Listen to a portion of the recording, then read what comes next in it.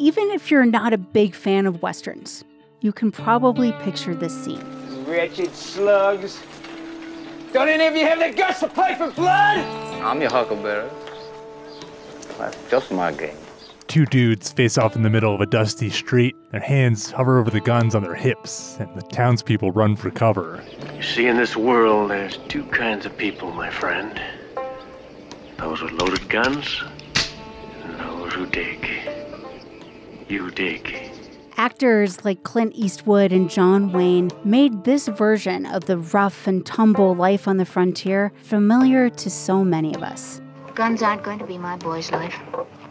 Why do you always have to spoil everything? Bang! Bang! A gun is a tool, Marion. No better, no worse than any other tool.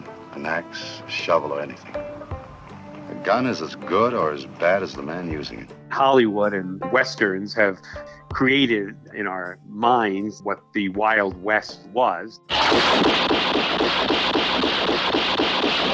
The Rifleman.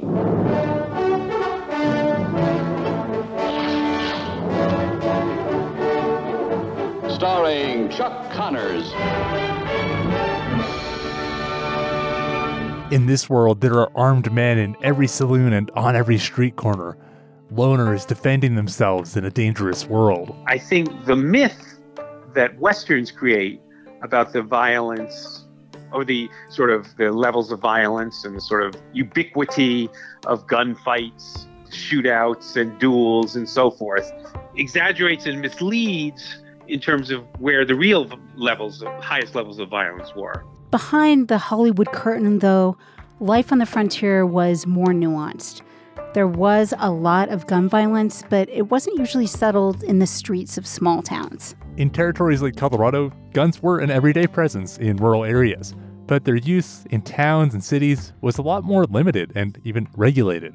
Dodge City, in fact, in its heyday as a cattle town, the levels of homicidal violence were much lower than in many other parts of the American West, for example, and largely because, I think, in Dodge City, they had not always effectively put in place certain kinds of gun control regulations. When cowboys came to town, they tried to disarm them so that when there was drunken, disorderly conduct, of which there was a great deal, it didn't necessarily lead to shootings. Colorado became a state almost 150 years ago. And all these years later, we're still debating the Colorado way on guns and the role they should play in society. Should gun laws be based on the idea that individuals alone need to be able to protect themselves at all costs?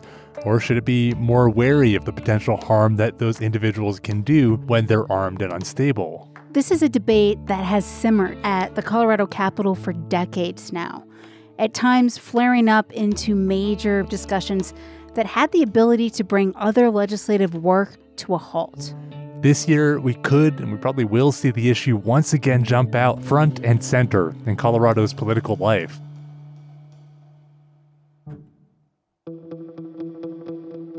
This is Purplish from CPR News, a podcast about Colorado politics and policy.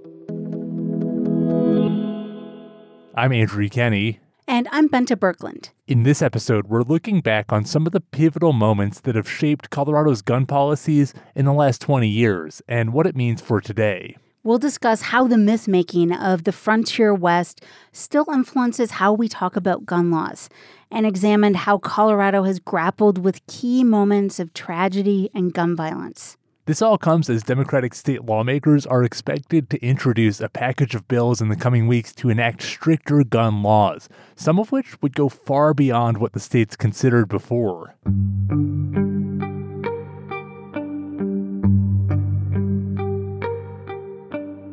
It's easy to know where the lines are drawn on guns today. It seems almost blindingly obvious. There's the gun rights side that will show up to fight against more or less any new restrictions on the possession or use of guns. It's not my fault the United States government got in an arms race with the people.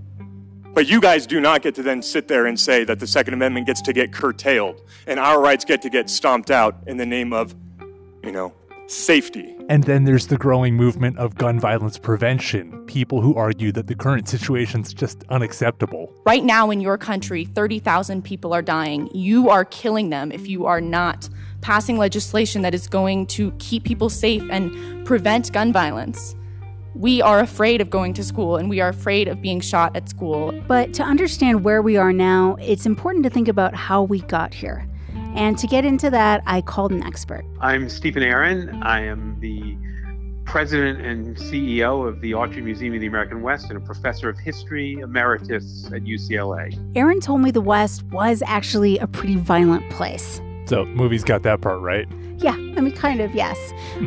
But what's interesting is that violence was largely for different reasons. It was because of a combination of factors, including the fact that settlers were at war much of that time with the tribes whose land they were taking over. As well as ethnic and labor strife tied to the industrialization of the United States and of the West, tied to the mixing and mingling of diverse peoples, and tied to still lingering conflicts and resentments from the American Civil War.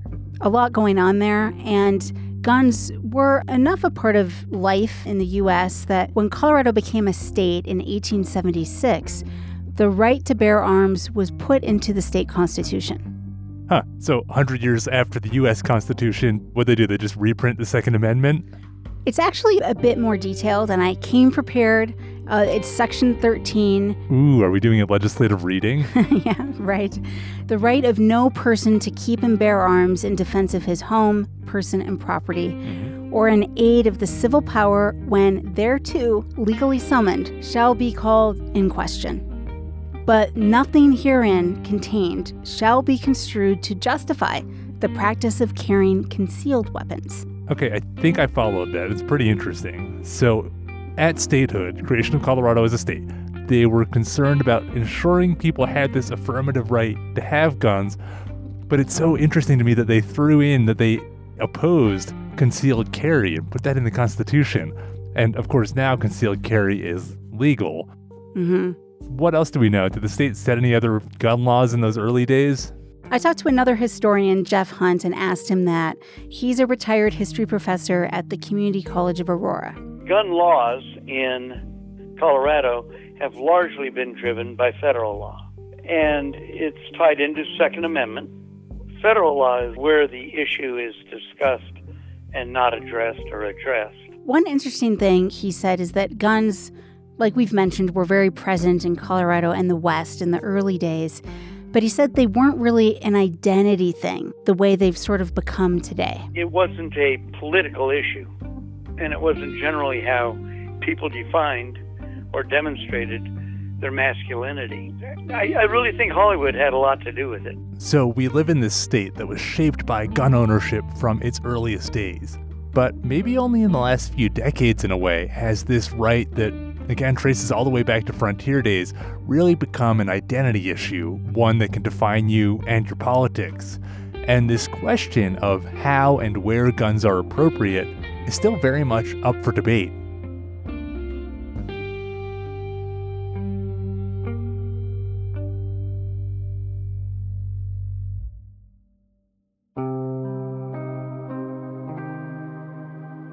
Now let's talk about a pivotal moment that really changed everything in Colorado when it came to gun policy. The year was 1999. If you are just joining us, two young men apparently dressed in long black trench coats opened fire about an hour and a half ago at a high school just outside of Denver in Littleton, Colorado. When we talk about gun policy in Colorado, I really feel like we do have to begin with the Columbine High School shooting. Yeah. And at the time, it was the deadliest high school shooting in U.S. history. The attackers killed 12 students and a teacher before killing themselves. The most striking vision here at the school is parents searching around frantically for their children. They are trying as best they can, school officials, to put lists together of which students are here. Obviously, it was a moment that shocked the whole country. And for me personally, I would place this and 9/11 as moments that I, as a tween and 13-year-old, became aware of this kind of violence. It definitely put Colorado at the center of American gun culture.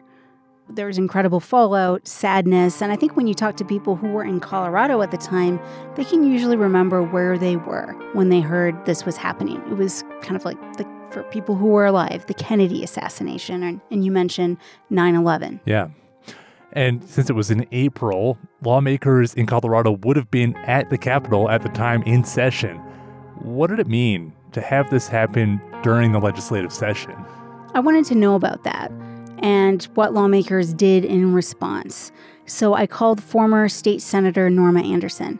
She's a Republican, and Columbine High School was actually in her district. I was sitting in committee, and the lobbyist for the governor came up and came in the committee and said, "I need to talk to you."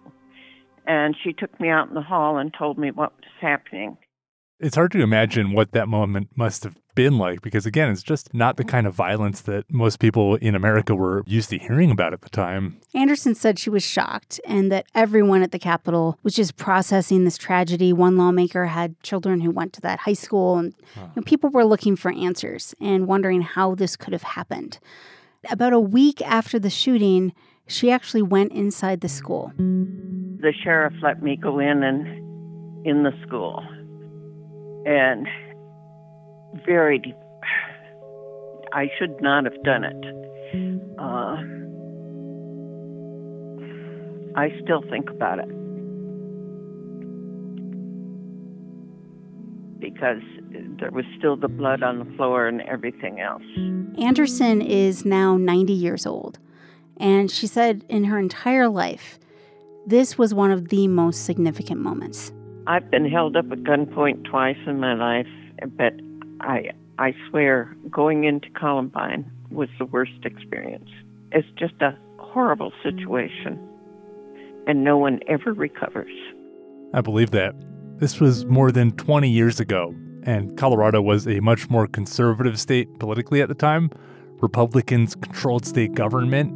So how did lawmakers respond? And did they think anything needed to change with Colorado's gun laws after this really shocking event? They did, but lawmakers didn't act on anything that year. Anderson said a big reason for that was because the shooting happened in the last few weeks of the legislative session. But the following year, in 2000, they were ready. Republicans controlled both legislative chambers and the governor's office, and they passed quite a few bills. Republicans did? So, like what? Well, it's a pretty long list, close to 10 bills. And when I talked to Anderson, she actually had it all ready to go for me. She pulled up some of the bills. So lawmakers created a state background check system for gun purchases. Okay. They cracked down on straw purchases, so that's buying a gun for someone who shouldn't have one or for someone else.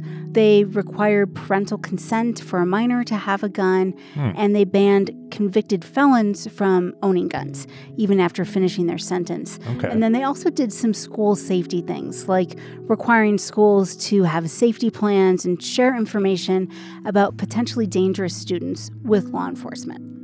That's a fair amount of legislation for one session, and not to point out the obvious, but it's kind of hard to imagine at this point a Republican legislature in Colorado or in most states making those kind of sweeping moves now, 20 years later.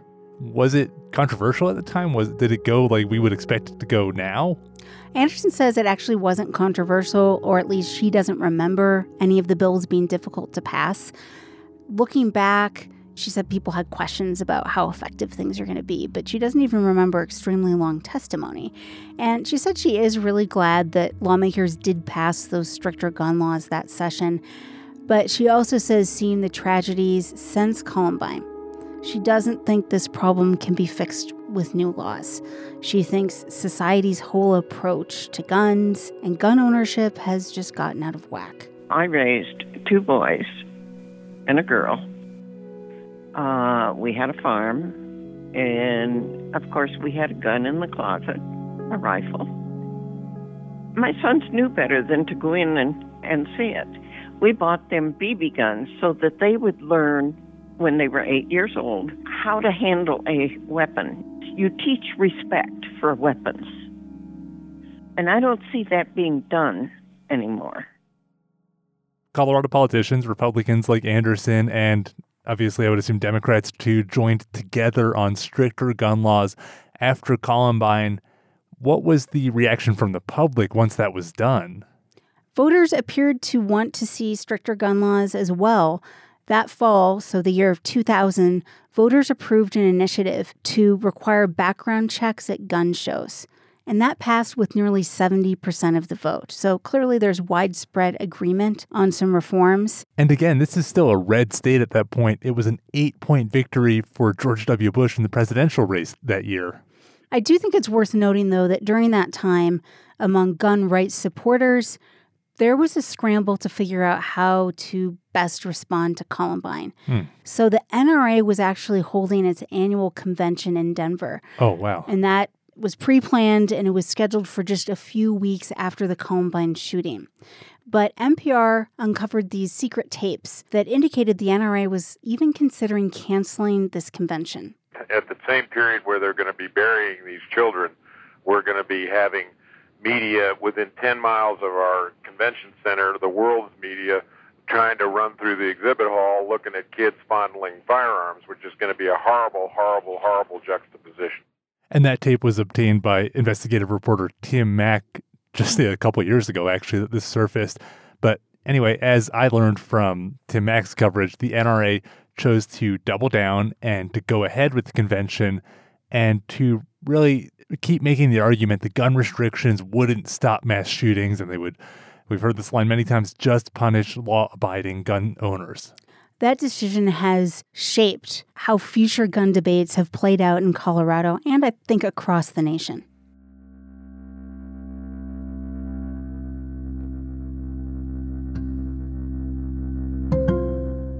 Colorado lawmakers and voters passed those new laws in 2000 in the wake of Columbine, but what happened after that? Really nothing for more than a decade. So the next time gun policies come up at the state capitol in a very significant way was in 2013. And sadly, again, this was the legislative session after major tragedy. We had the Aurora Theater attack, followed later that year by the Sandy Hook shooting. And then lawmakers came into session shortly after that at the start of the year. But when the debate occurred at the Capitol in 2013, unlike 2000, there was not unity or agreement between the two political parties. And the stakes politically were very, very high. I think the question for the Democrat caucus is, are you really ready to stake the 2014 elections on the gun issue? Now, by this point, Bente, you were working at the Capitol as a reporter. What were Democrats trying to do that year? They had a number of bills, a package of bills, but the two most significant, one is expanding background checks. So it was a universal background check bill, and it makes people go through a background check before buying a gun from a private seller. So kind of an expansion of something they had done in 2000. Yes, that's right. And then the other measure banned high-capacity magazines. So that's magazines that hold more than 15 rounds. Got it. By this point, gun politics had gotten fully polarized. You were kind of hinting at this. So I assume to do anything, obviously Democrats needed control of government, and they did have the trifecta, as we call it then. But did it seem like they were confident? Like they thought that this was going to be an easy victory, that it was going to go fine if they did this? Definitely not. The Democrats had taken control of the state government a year before. They didn't have big majorities. Not every Democrat is in agreement on these types of policies. Their caucus wasn't unified. So yes, I think there was trepidation. They knew it was a huge political risk.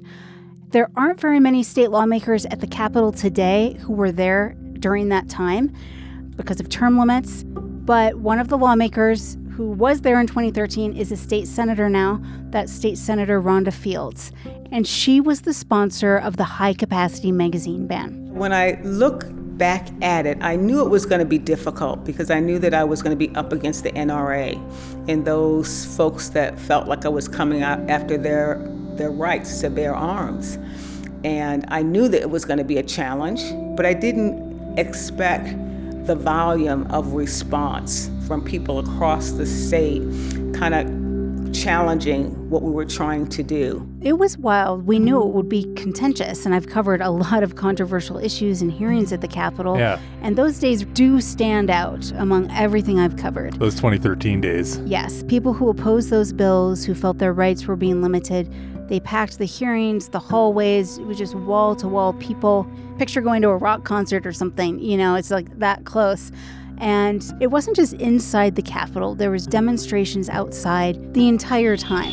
Here in Civic Center Park, the air is full of honking horns and eager protesters waiting for the final decision of the Colorado gun bills. Dozens of protesters and cars driving by line the street in front of the Capitol building, waving signs and honking horns. This is a quote from Thomas Jefferson, and I just think that we should be able to live freely, and with guns, we can protect ourselves, even though it might be more dangerous. And so when you see all those people that came to the Capitol, they stormed the Capitol. When I say storm, it wasn't like insurrection or anything like that. But I've never seen the Capitol be so populated like that. And then we had a dust cropper plane, going around the dome saying, "Hick, don't take our guns." I wasn't anticipating all of that because that's not how we do legislation down here. And I can just say, hearing car horns from dawn till dusk, that puts everyone on edge. And on top of that, Fields said she was getting death threats. Her daughter got threats. So did a lot of other Democratic lawmakers, to the point where she said it was just very difficult for them to do any work at the Capitol, not just on the gun bills, other policies as well. But Fields says she stands by this legislation. She feels like it saved lives, and she is very committed to this issue. Her son was killed by gun violence, so she's been personally impacted by this. Wow. None of those threats in the 2013 session, I'm assuming none of that turned into actual violence, right? No, but some of the political threats definitely came true. We're going in legislators' districts. We're going to go in their districts and tell gun owners, this is what politicians are doing to your Second Amendment rights. That's Dudley Brown, and he was from the group Rocky Mountain Gun Owners. And after the legislative session, that is exactly what his group did. 7 News starting with breaking news. Within the last hour, State Senator John Morse concedes in his recall race. Tonight's historic vote leading to the first recall in state history. John Morse was the Democratic Senate president at the time, so this was a major, major victory for the gun rights side. Oh, wow. And like you heard from the newscaster, the first recall in state history, so a pretty big target there. Right. And then another senator was ousted, and then a third resigned when it looked like she would likely be recalled. And 3 is really no small thing in a chamber that only has a few dozen members. Exactly. But that wasn't it in terms of the political fallout. The next year, Democrats lost control of the state Senate. So basically they passed these bills and then lost the ability to advance their agenda for the whole state, really, for a few years because of mostly, it sounds like, the level of blowback over these gun bills. How long did that shadow hang over Democratic politics? A long time, but also since it was a split legislature, they really didn't have the political votes to do it even if they wanted to. To do more gun reforms? That's right. But after 2013, years went by without Democrats even introducing any legislation on the gun issue.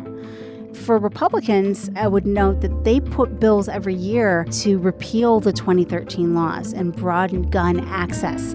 Democrats always blocked those bills because Democrats controlled the House, Republicans controlled the Senate. During those years, obviously, mass shootings kept happening around the country. It felt, I remember, just like a faster and faster drumbeat of this violence. And it feels like the side favoring gun restrictions did start getting better organized. I think that's absolutely true. We saw that in Colorado and nationally. Another thing that contributed to that was just more people are impacted by gun violence. And that leads to more activism and people getting involved in politics and trying to talk to their lawmakers. And one of the big examples in Colorado is Tom Sullivan. Mm-hmm. His son Alex was killed in the Aurora Theater shooting. And Sullivan testified at the Capitol in support of the high-capacity magazine ban in 2013. So that was the bill Fields was sponsoring. Huh. How did he end up there? Had somebody reached out and asked him to go? No, he said he just read about it in the paper and decided to show up at the Capitol. And he said prior to the Aurora Theater shooting, he hadn't especially been involved in politics. Mm-hmm. But Alex's death changed that. I was involved with my union, so I was involved with, voters' rights and workers' rights, and not thinking that guns and the policy and what was out there was something that I needed to be concerned about.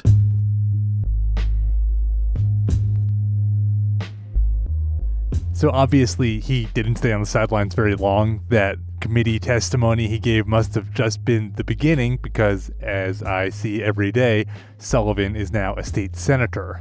Yes, he initially started as a state representative. He's a state senator, and he said he was just tired of watching Democrats play defense on gun policy. It was, I need to do something more. We need to, go on the offense with this. We actually need somebody, on the inside who can hear what these people are talking about. And when I say, the legislators, the leadership, the governor, and all of that. Hear what they're actually saying, not what is being regurgitated to us outside of meetings or in the press or something. And that's when I started to decide to run. Sullivan first won office in 2018, and the first big policy he tackled was this red flag gun law.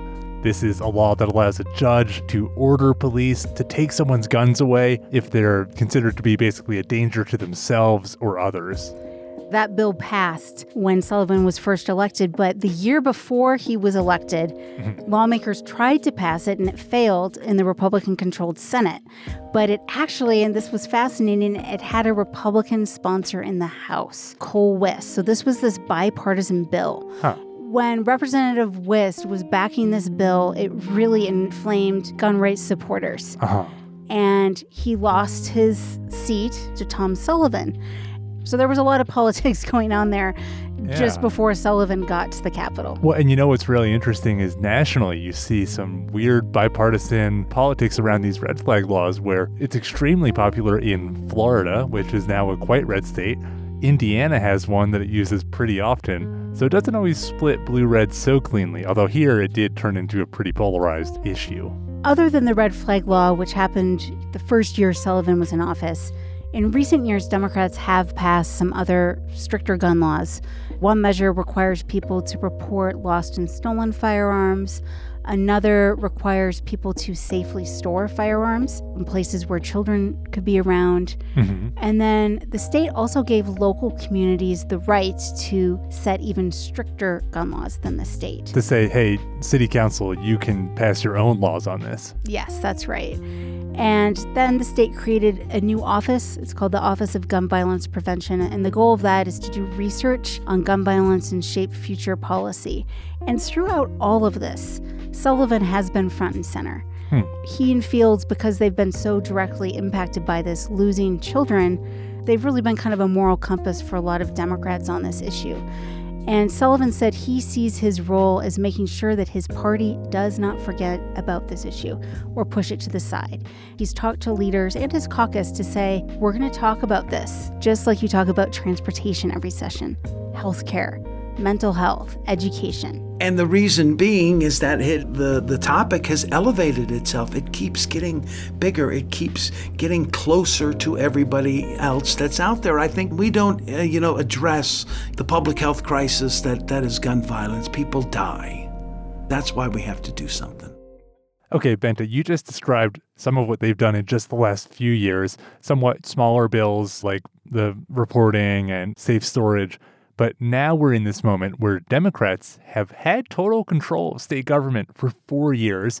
And it seems like during this time, gun policy's gone from being totally taboo to being a part of the agenda that Democrats work on bit by bit, or maybe larger than a bit by bit, from one session to the next. I think that's exactly right. And it's also driven somewhat by the fact that mass shootings keep happening in Colorado. In 2021, there was the King Soopers shooting. And that's when lawmakers passed the Lost and Stolen and some of those other bills. All of these policies, though, do still hit a deep divide that exists in the state. So, yes, we're a blue state now, but there are still a lot of Republicans and unaffiliated voters. And there's a big political divide, a cultural divide, and a divide between urban and rural communities in terms of how people view gun policy. I don't think enough people are heard. The only people that are being heard are the advocates that don't own firearms that are against them. That's Representative Ryan Armagost, and he's a freshman lawmaker. He's from Berthoud. He spent 22 years in the military, and then he worked for a decade with the Larimer County Sheriff's Office, and now he's a security consultant, and he trains people to use firearms. The people that own firearms for sport, for hunting, for anything, for protection, aren't being heard, and we need more of those voices to come forward to have a seat at the table. You know, Armagost may be right that the gun violence prevention people are gaining the momentum in the last couple of years. But I want to push back on the idea that everybody who owns a gun opposes new gun restrictions, because I've run into plenty of conservatives who like what they've seen from the red flag law. In contrast, I also know plenty of liberals who have increasingly decided to arm themselves in the last few years. So it's not always a clean divide like that.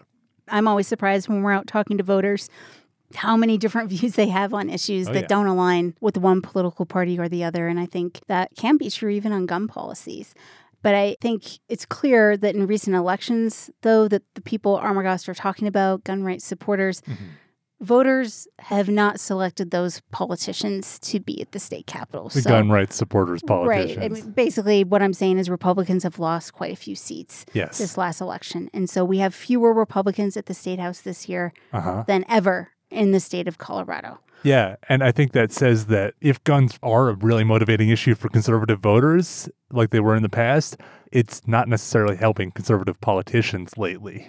Yes, because you're weighing that with a whole other slew of issues that voters are basing their decisions on. I think that the changing political landscape and these huge Democratic majorities is starting to change what Democrats think is possible for them to pass on guns.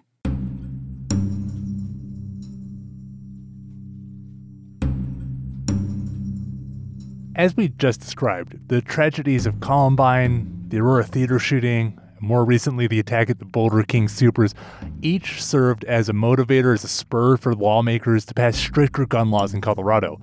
With each round of new laws, opponents have pushed back, with more or less impact depending on the year. And that brings us to now, where once again the legislature is working in the shadow of another mass shooting, this time at Club Q in Colorado Springs. And it sounds like Democrats, at least some Democrats, want to push further on this issue than they really have before. Nothing's been introduced yet this session, but we're hearing a lot of the ideas that are out there right now. Lawmakers have talked about wanting to increase the purchasing age for certain firearms, requiring a waiting period for buying firearms.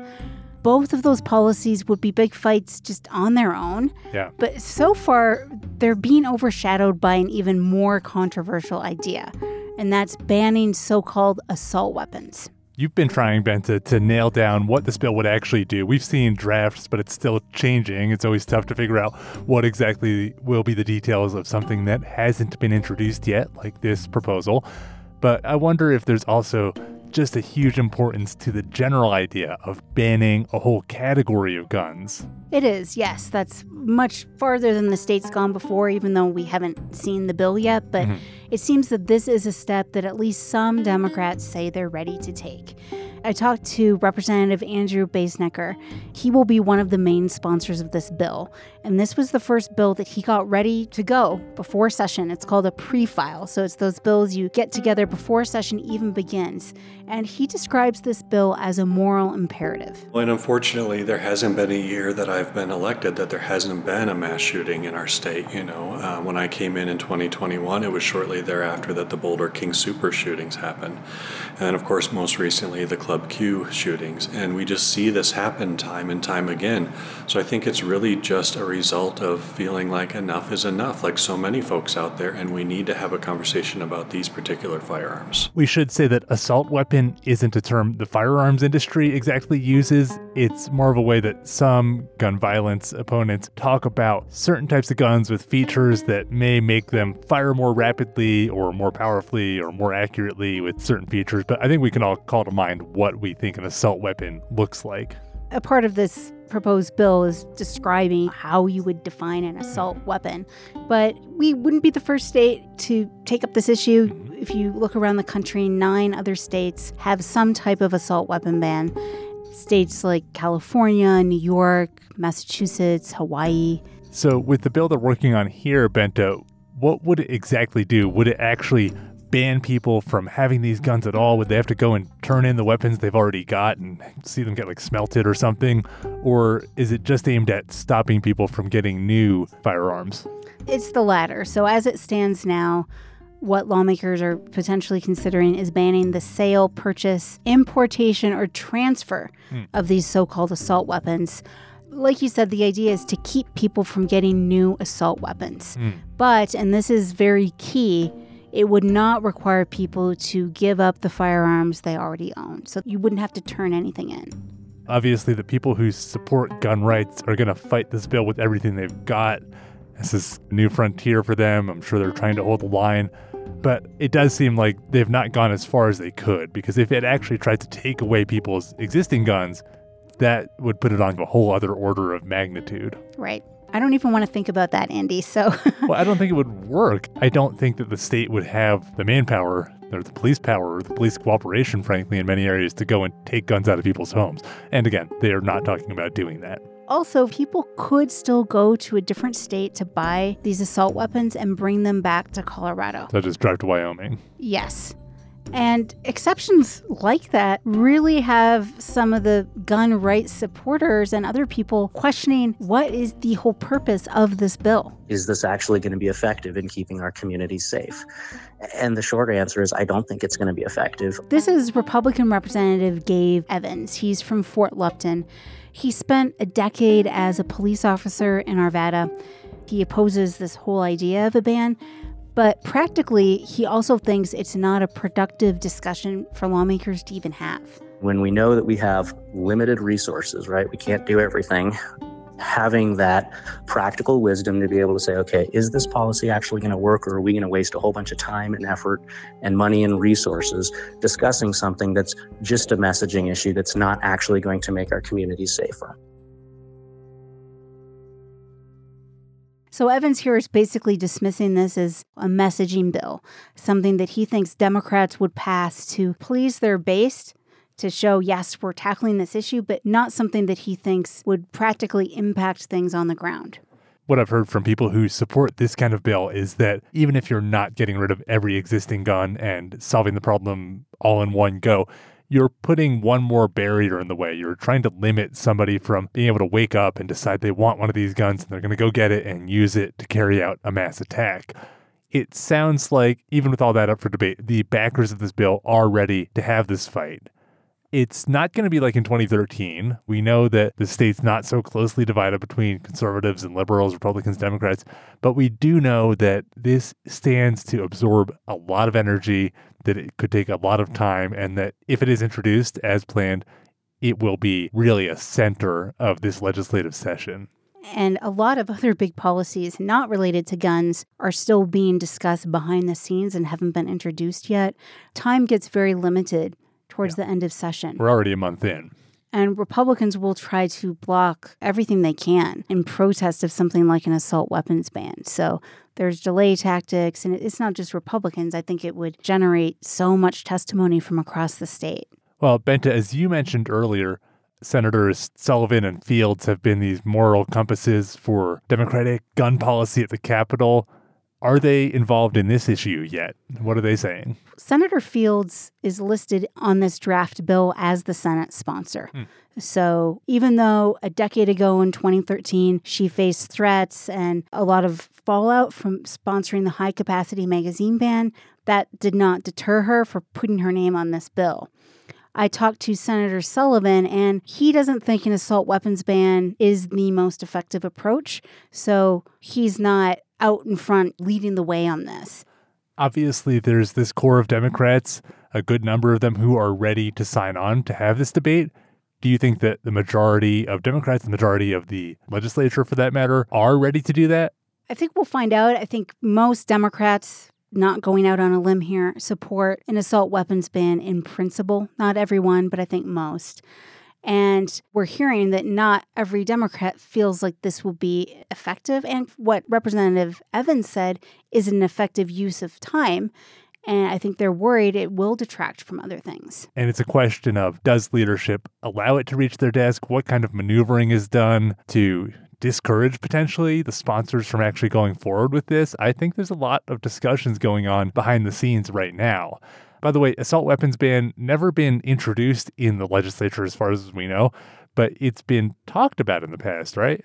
Yes, the last time it really came up was after the King Soopers shooting in 2021. And Senate President Steve Fenberg talked about wanting to do something. He represents that part of Boulder. He's different than Senator Sullivan, for instance, because Fenberg didn't run for office planning to be deeply involved in gun policy. That wasn't the issue he ran on. But when the shooting happened in his district, it really affected him. But obviously did not introduce any legislation like that. I think at the time, Democrats felt like it wasn't the best approach. One person didn't feel like it would even be that safe to introduce it. They thought it would be too volatile. And they wanted to work on other policies like the lost and stolen reporting and safe storage. So now Fenberg, as Senate president, has a lot of influence over how bills go through the Capitol, the timing, what gets juggled. What do you think? Will he actually try to help this bill get through if it's introduced? Will he stand in the way, or what will he do? He does think a lot of people in Colorado are looking to Democrats with these new huge majorities to take action on this issue. This is about life and death, and everybody knows somebody or in one way or another is somewhat connected to a horrible, tragic event. Not to mention the guns that are used in suicides or for violence on the streets. So I just think after years of inaction, when everyone sees it happening on their TV screens all the time, it galvanizes people. And I think that's especially happening in Colorado because we have changed as a state politically, but also we've seen more than our fair share of tragic events. So Fenberg says he does think Colorado should ultimately be moving towards an assault weapons ban. But he says there are other policies that he thinks will save more lives faster. And then he also sees downsides to a bill like this. He said that it will cause a rush on gun sales. He also thinks it could be tougher to pass other gun policies. And he doesn't want to unnecessarily perpetuate what he feels is a real growing cultural divide in the country between rural, urban, Republican, Democrat. All that does is actually creates those cultural divides and makes them deeper and less likely that we will ever agree on anything when it comes to this topic. And I think the NRA, the RMGO, all those groups have there's so much blame there. I think they've maybe created that problem. But I also think we have a responsibility not to unnecessarily perpetuate it and grow it. Because the problem in our country right now is our cultural divide between the two sides. To return to the beginning of the episode, a century and a half, basically after the frontier days, firearms still very much a part of Colorado's culture for many people. You see that the question of them looms large for powerful Democrats. And just like then, the question is still when, where, and what kind should be allowed, how to use them. And the answer to that's changed in increments over the last 25 years. In response to these tragedies, and to political changes as Democrats have gained more and more power, and gun violence prevention has become a very organized political force. To match the very organized political force of gun rights. In the next few months, our lawmakers and, frankly, Democrats in Colorado will decide just what that next change will be. And we'll also see, I think, whether those gun rights advocates really can still muster a lot of force, can really shape the conversation or what happens here in Colorado.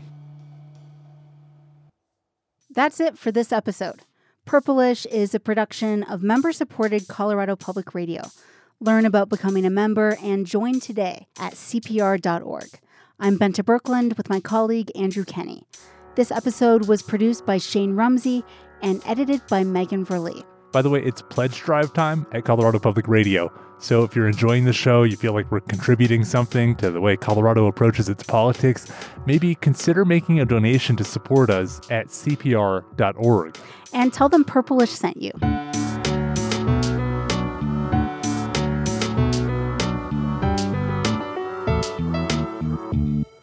This is Purplish from CPR News.